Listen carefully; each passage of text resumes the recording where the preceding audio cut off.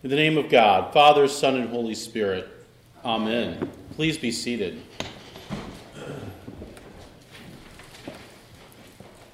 Have you ever run into someone you've known for a long time, but you don't quite recognize who they are?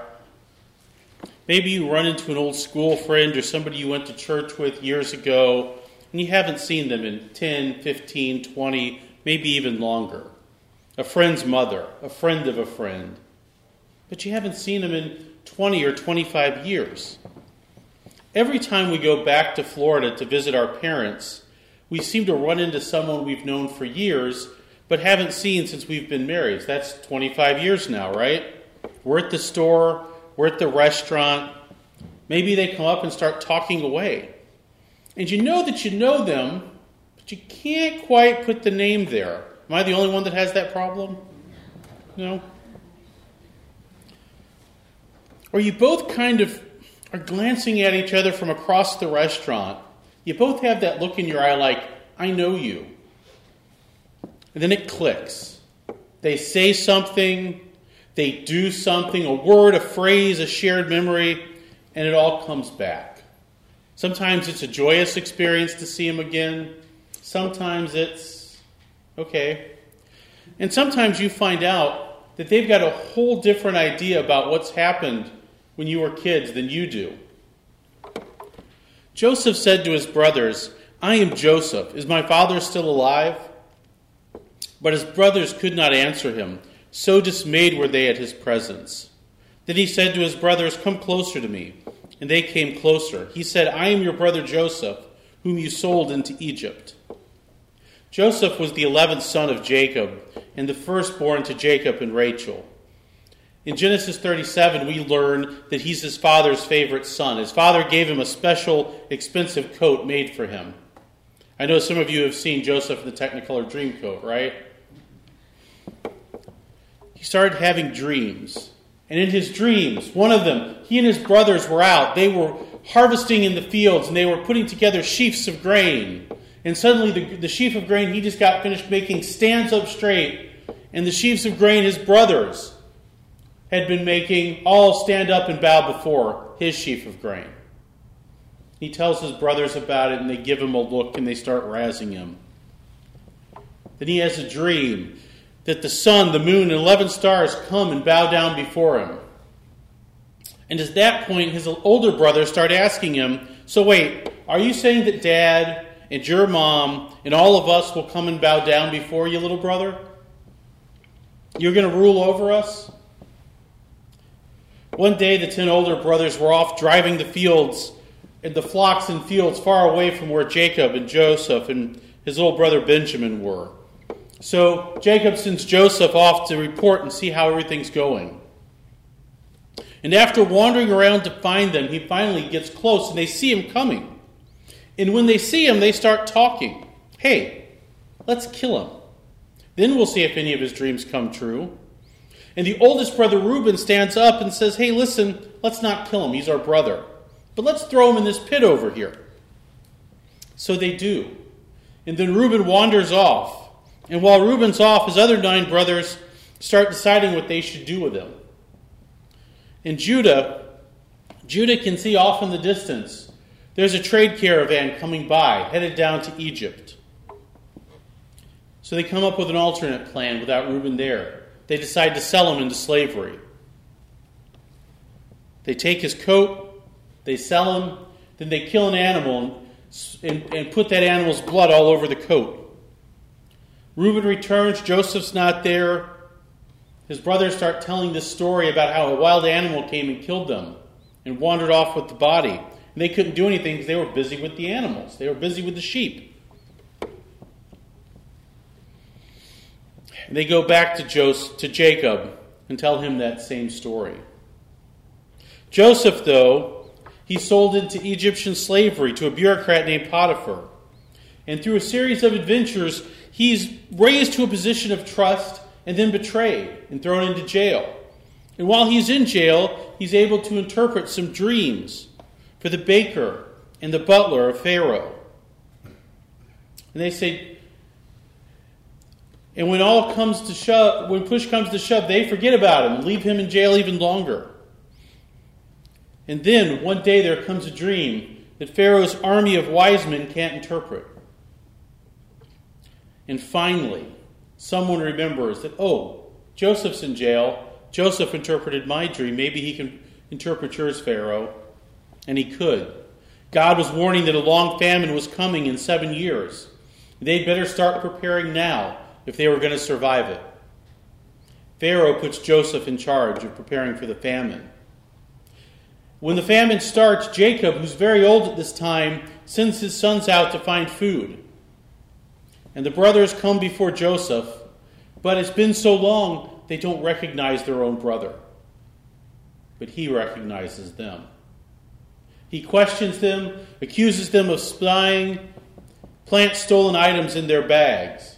He keeps Reuben in prison and tells them, hey, if what you're saying is true, come back with your youngest brother. Come back with him as a sign of your honesty. They leave. They get back to Jacob. Jacob says, well, I'd rather lose Reuben than Benjamin because I really miss his brother Joseph. But eventually, the famine continues and they need to eat. So Jacob relents and sends Benjamin back with his brothers. More hijinks ensue. To tell the whole story as it deserves to be told would mean I'm preaching to you at the 7:30 service when we're about to start coffee hour a couple hours from now. But Joseph, who's been sold into slavery is the least bad option his brothers could do to him. Finally has his brothers under his power, can do what he wants. What does Pharaoh would care happen to a bunch of shepherds? But he chooses to show mercy. He sees the story differently than they do. Do not fret yourself over the one who prospers, the one who succeeds in evil schemes. Refrain from anger. Leave rage alone. Do not fret yourself. It leads only to evil. That's how the psalmist frames it. Bad people will prosper on earth. We all know that. We like to think only the good prosper, but we all know from experience that's not the truth. But it's not our job to seek their downfall, to get angry and plan their ruin and let it destroy our lives in hatred. In our gospel this morning, Jesus had been talking just to the disciples. And now he looks at everyone who's been listening in and says, but I say to you, listen, love your enemy. Do good to those who hate you. Bless those who curse you. Pray for those who abuse you. If anyone strikes you on the cheek, offer the other one also. And from anyone who takes away your coat, do not even withhold your shirt. Can you imagine being in that crowd, listening to Jesus that day?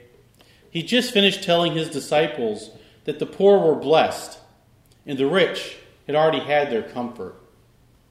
Now Jesus is saying to love our enemies, to pray for those who do us harm, to give to those in need. Jesus moves on to tell them, listen, there's no credit in loving those who already love you or giving to someone you know is going to pay you back with interest. The world does that. It's what's normal. It's what's expected. As members of the family of God, we should try to live as the Father lives, merciful and generous, especially to those who don't deserve it, to see the story through the Father's eyes. Do not judge, and you will not be judged. Do not condemn, and you will not be condemned. Forgive, and you will be forgiven. Give, and it will be given to you. Good measure, pressed down, shaken together, running over, put in your lap. For the measure you will give by is the measure you will get back. Why should we love? Because God first loved us.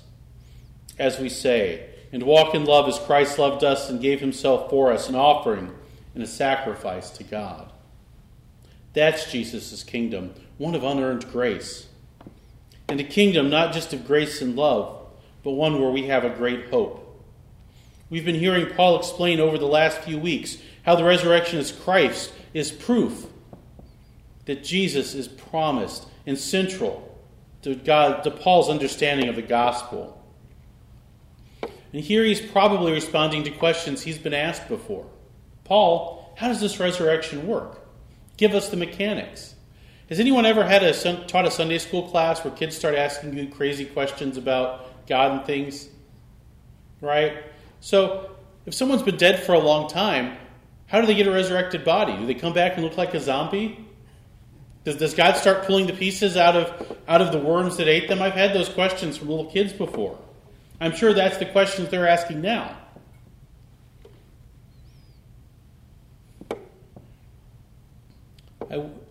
Paul says, just like when a seed is planted in the ground, that seed dies, and then new life comes forth in the spring. Paul says that conceptually it's the same thing. We die in corruption or resurrected to incorruption. What is sown is perishable. What is raised is imperishable. It is sown a physical body and raised a spiritual body. If there is a physical body, there's also a spiritual body. Paul reminds his readers that Adam's life started when God breathed life into Adam's body. And the second Adam, the last Adam, Jesus Christ, would bring a life-giving spirit. But just like the seeds lead to a new plant, Paul says that we have to leave our physical bodies and let them go to dust so we receive our spiritual body when life is over. Ashes to ashes, dust to dust. What I am saying, brothers and sisters, is this. Flesh and blood cannot inherit the kingdom of God, nor does the perishable inherit the imperishable. Paul is saying that our flesh and blood bodies decay. They grow older. And at some point, they quit working at peak efficiency. We will die. But our resurrected bodies will be imperishable. They will not change or grow old. And the kingdom of heaven is one we cannot earn. It's a gift we receive. And that we're not worthy to receive it in ourselves and in our perishable bodies. But God in his love and in his grace sent Jesus to live, to preach, to be crucified, and to be resurrected. The firstborn from the dead, Paul says, to show God's faithfulness and his desire to have us join the kingdom. Share that hope and that love with those in need. Amen.